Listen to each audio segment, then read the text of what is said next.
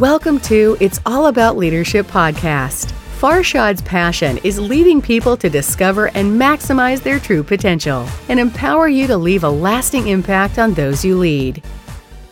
A winning culture starts with the leader. Speed of the leader, speed of the pack. A winning culture starts with when leader starts to celebrate the small victories.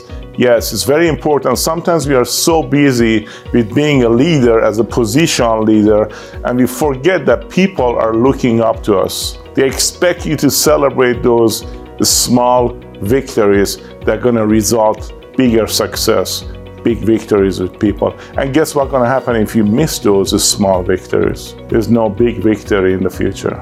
Now, as a leader, what you need to do to build a winning culture is communicate the vision clearly, and then every day come up with a goal and plan and communicate those plans, the strategy, what is expected, and then celebrate big time. Celebrate people's success, and recognition is free. It doesn't have to be something fancy or expensive.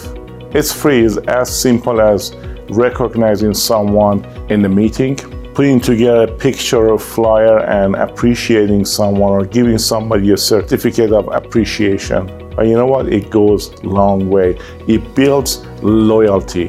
And I have no idea why sometimes leaders are too busy for recognizing people. Stop being busy, start being effective.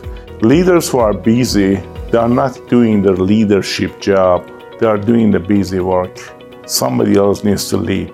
True leaders, they are busy with building people, developing people, and empowering people.